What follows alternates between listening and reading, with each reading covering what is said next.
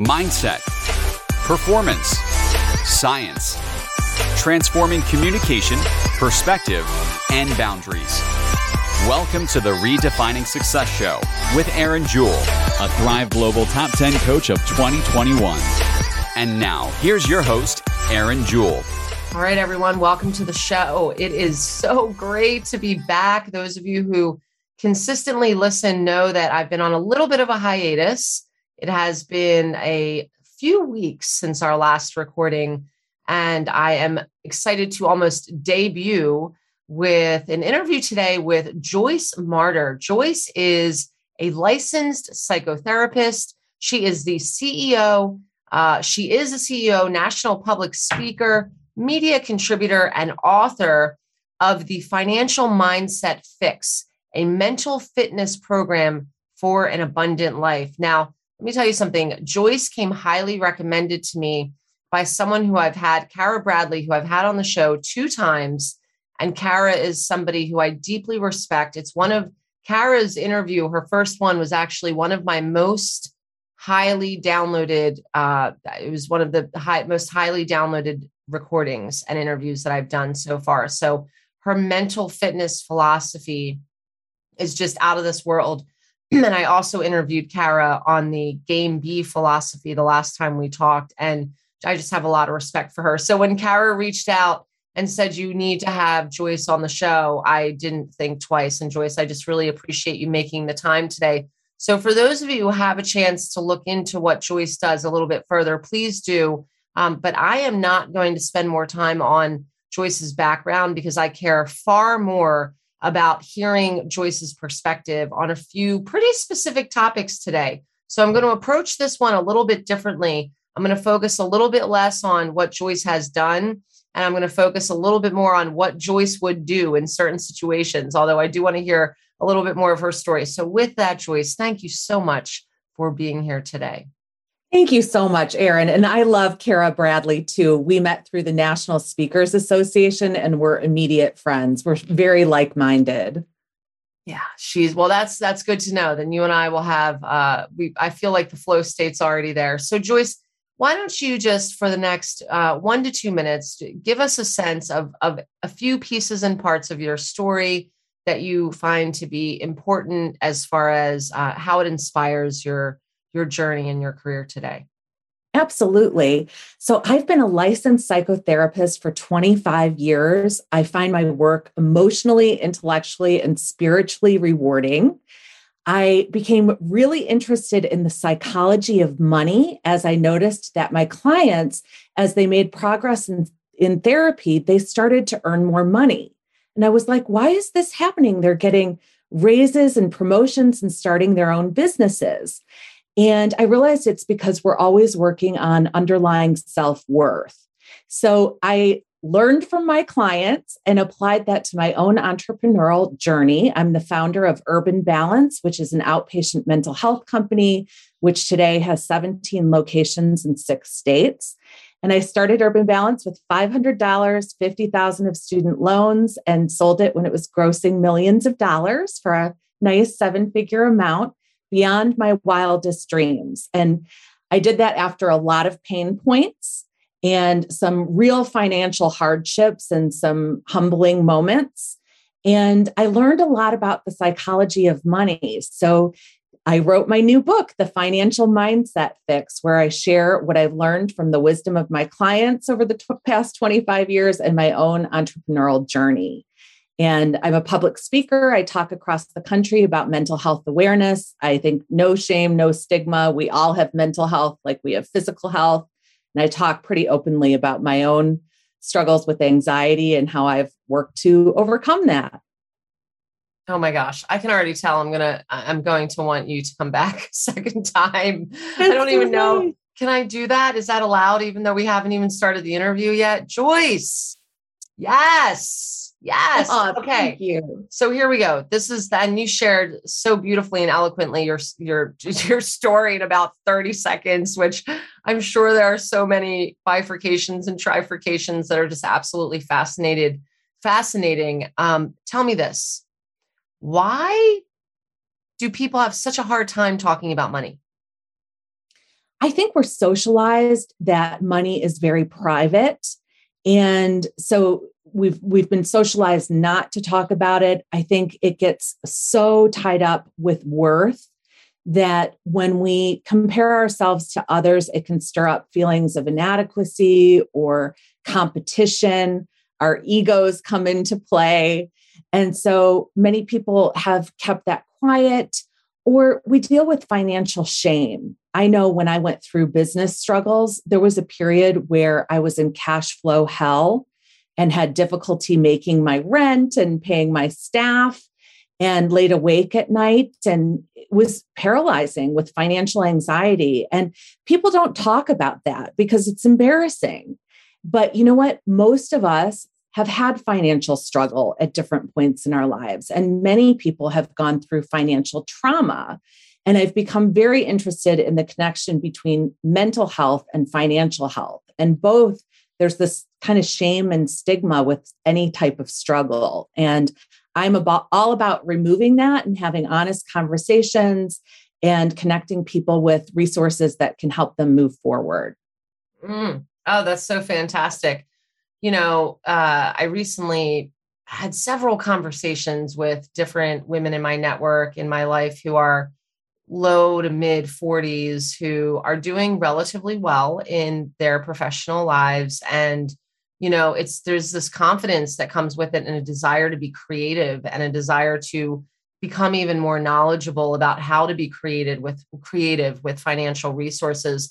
But they're comfortable talking about it in like this inner circle, but somehow they don't like talking about it outside of that. Like there's almost like, and I don't know that women, and we're just going to focus on women, but it's not just women, but I don't know that these women are aware so much that they're not comfortable talking about it in certain circles, if that makes sense. So what do you do when you have someone who is aspiring to be have more financial freedom, to be more financially creative, but they're not aware of their trauma around actually exploring it and self-discovering and talking about it? Oh my goodness. I think I could answer that in so many different ways. You raised many different important questions, but I think we're all shaped and molded by our earlier life experiences. And we learn the meaning of money from our families and their beliefs about money. I wrote a recent article for Psychology Today where I talk about a client who realized that her mother's money issues made her buy ugly shoes because her mother was really frugal, and she somehow internalized that message that she wasn't worth nice things. So she bought a bunch of cheap shoes and hated them all and felt badly about herself. And so through therapy, she owned her worth and changed her financial habits. But I think for women, I think we learn those messages early, and some of them are gender-based. And we are raised to be people pleasers and to put others' needs before our own. We tend to give our power away as a group. I remember once being at a conference of leaders, national leaders in the American Counseling Association, and we were each asked to stand up and introduce ourselves. And when we were finished, my friend next to me, who's a sports psychologist, she said, all the women, we minimized our accomplishments. We were like, oh yeah. Like I said, oh, I own this practice. I didn't say it had 17 locations or 200 employees. And the men were all about that. They were all about owning their worth. And so in my practice, I'm constantly challenging my clients with their self-talk, because in cognitive behavioral therapy, which is the most empirically supported form of therapy, they say that our thoughts precede our emotions and behaviors. And so we often set our own ceilings with self-limiting beliefs. And I did this in my own career trajectory, and I share it in the book. The first chapter is about abundant thinking. And I talk about how I set my salary goals and I ended up achieving them, but not more than that, because I was setting a benchmark for myself. And it wasn't until I blew the ceiling off of that I welcomed greater prosperity and abundance. And I don't think that's selfish. I think when we have more, we can help more. As my practice grew, I was able to provide more jobs, more internships, and sliding free and pro bono counseling services for people who needed it. I never would have been able to do that if the business hadn't succeeded. So I think there's a lot we need to work on in terms of we as women owning our worth. I always say healthy self-esteem is midway between diva and doormat. And the diva is not respectful of other people's boundaries and might be entitled and aggressive. And the doormat is not respectful of her own and allows her boundaries, including financial, to be compromised. And after counseling now thousands of women over the past 25 years, most of us end up on that doormat side in some ways. And so a lot of my work with women is supporting them to own their worth. In my book, I say we're all beggars sitting on a golden bench. We all have beautiful, amazing gifts and talents to share with the world. And my favorite thing is showing my clients, mirroring back to them all that's amazing about them and empowering them to align their gifts with a need in the world. And like you're saying, we can reinvent ourselves at different chapters of our life. And that keeps us learning and growing and unfolding and blossoming into our highest and greatest self. Are you looking to increase leadership competence and trustworthiness on your team? Do you see more opportunities to build rapport and a sense of community on your team? Are you challenged with completely trusting yourself and your team as a leader? Book a call today with Erin Jewell Consulting to learn more about the PACE signature system. PACE, an acronym for perspective, alignment, communication, and equanimity, is designed to increase a sense of community and trustworthiness on your team to improve outcomes and drive the successful results you know that you and your team are capable of, all in 6 months. Go to erinjewellconsulting.com/bookings for a free consult and enjoy. Absolutely amazing. You know, there's probably like 17 different places we can travel to next. And here's the one I'm going to pick. And I'm just going to dive into this one because it's popping up.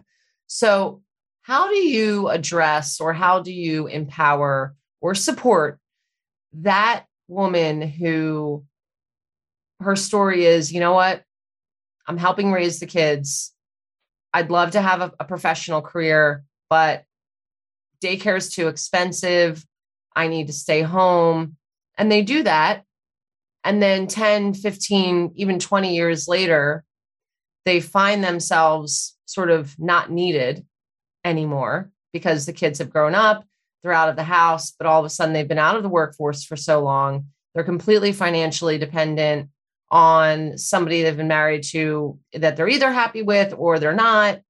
But all of a sudden they're trying to make it on their own. And this is where we see all the error, I don't want to start stereotyping, but what do you do with someone like this? Are they they're on their path, right? They're on their journey, but is there a gap there for them? Is there an opportunity for them? That's just how they are supposed to live? Oh, I think there's always opportunity. There is always opportunity for each and every one of us, and it is never too late. My oldest sister, Paula, had a trajectory kind of like you described, and she's 14 years older than me. And I really learned from that I was going to always hang on to my career, even though I feel that being a mom is my highest role. And I named my practice Urban Balance because I wanted work-life balance. I wanted to be the kind of mom that I want to be, and then also do work that is meaningful. And so depending on when I meet people, if it's in those earlier stages, it's about continuing to learn and make sure that you feel like you're growing and that you're hanging on to your self-esteem and to your network. And, if you have a license or credential that you're keeping up with that, maybe you have a part-time side hustle or you have your own little side business that's manageable when you have your family that you're raising. I think being a stay-at-home parent is the hardest job, and I have deep respect for it. it does put a lot of trust in your partner. And unfortunately, over the years in my practice, I have seen a lot of women come to realize that they wish they had done things differently, or the partnership doesn't work out, and then they're in a really tough place. But I love working with people at that stage too, because it's like a phoenix rising from the ashes. There's a loss and a shedding of the old, but there's a metamorphosis of this recreation and rebirth of a new chapter. And there's always those talents. There's always the ability to thrive and prosper. I worked with one client who her husband suffered from addiction, and she had 3 small children and had been home for 10 years, more than that.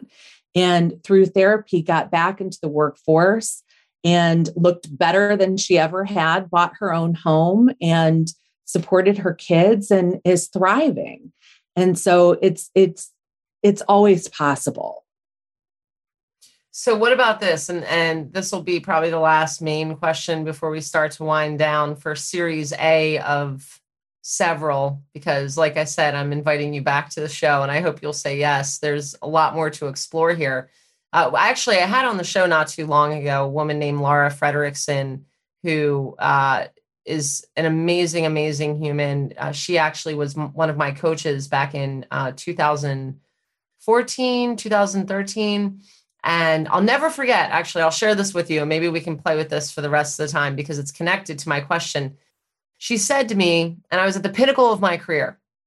Well, at that time. Now things are even financially healthier than they were before, big time. But at the time, I was at the pinnacle of my career. I was making a lot of money. I didn't really have any debt. And I'll never forget, she said, "How's your relationship with money?" And I said, "It's great. I'm making great money." And little did I know that my relationship with money was in the toilet.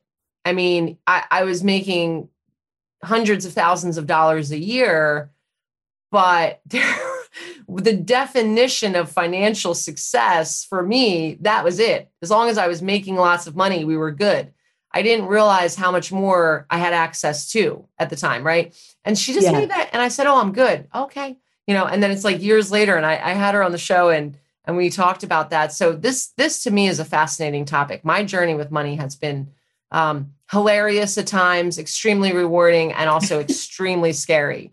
And I happen to be coming out of a period of great challenge, and I learned a ton, and I just have so much appreciation. So I love this topic. So you said something a few minutes ago. You said something about being in service and being financially and having that financial abundance. And I see this with people, and yet I can also only speak for myself. There's this little part of me, even to this day, that says, "Well, Erin, don't make too much money because you're going to turn into a bad person if you do."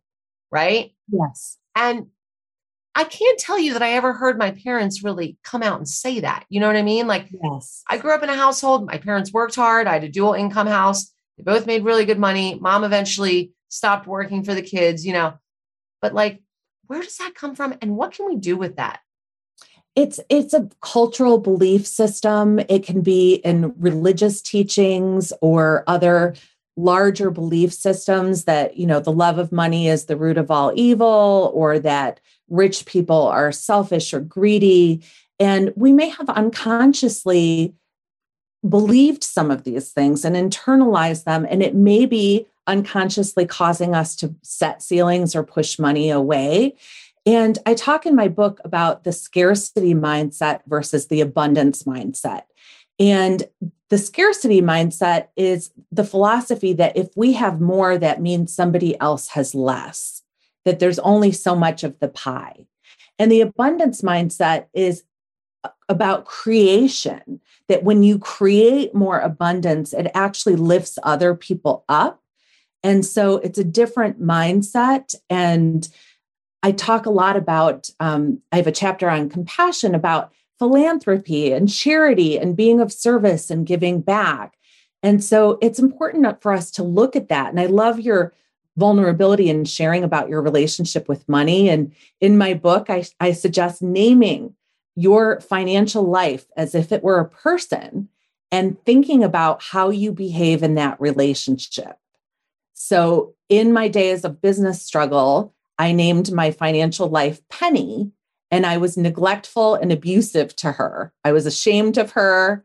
I expected a lot out of her. I didn't introduce her to anybody. And now my financial life is named Prosperity. And I know that she's a direct reflection of my worth. And I take her very, very seriously. And in my book, I also have a financial health wheel where there are different spokes that you measure how you're doing. And earning is just one of those spokes of financial consciousness. There's also planning and spending and bill payment and charity and owning your worth and other aspects that we have to work on and pay attention to for holistic success. And, I think this is a wonderful place to start to wind down. And I want listeners to know how to find you, where to find you, and what tools they can access.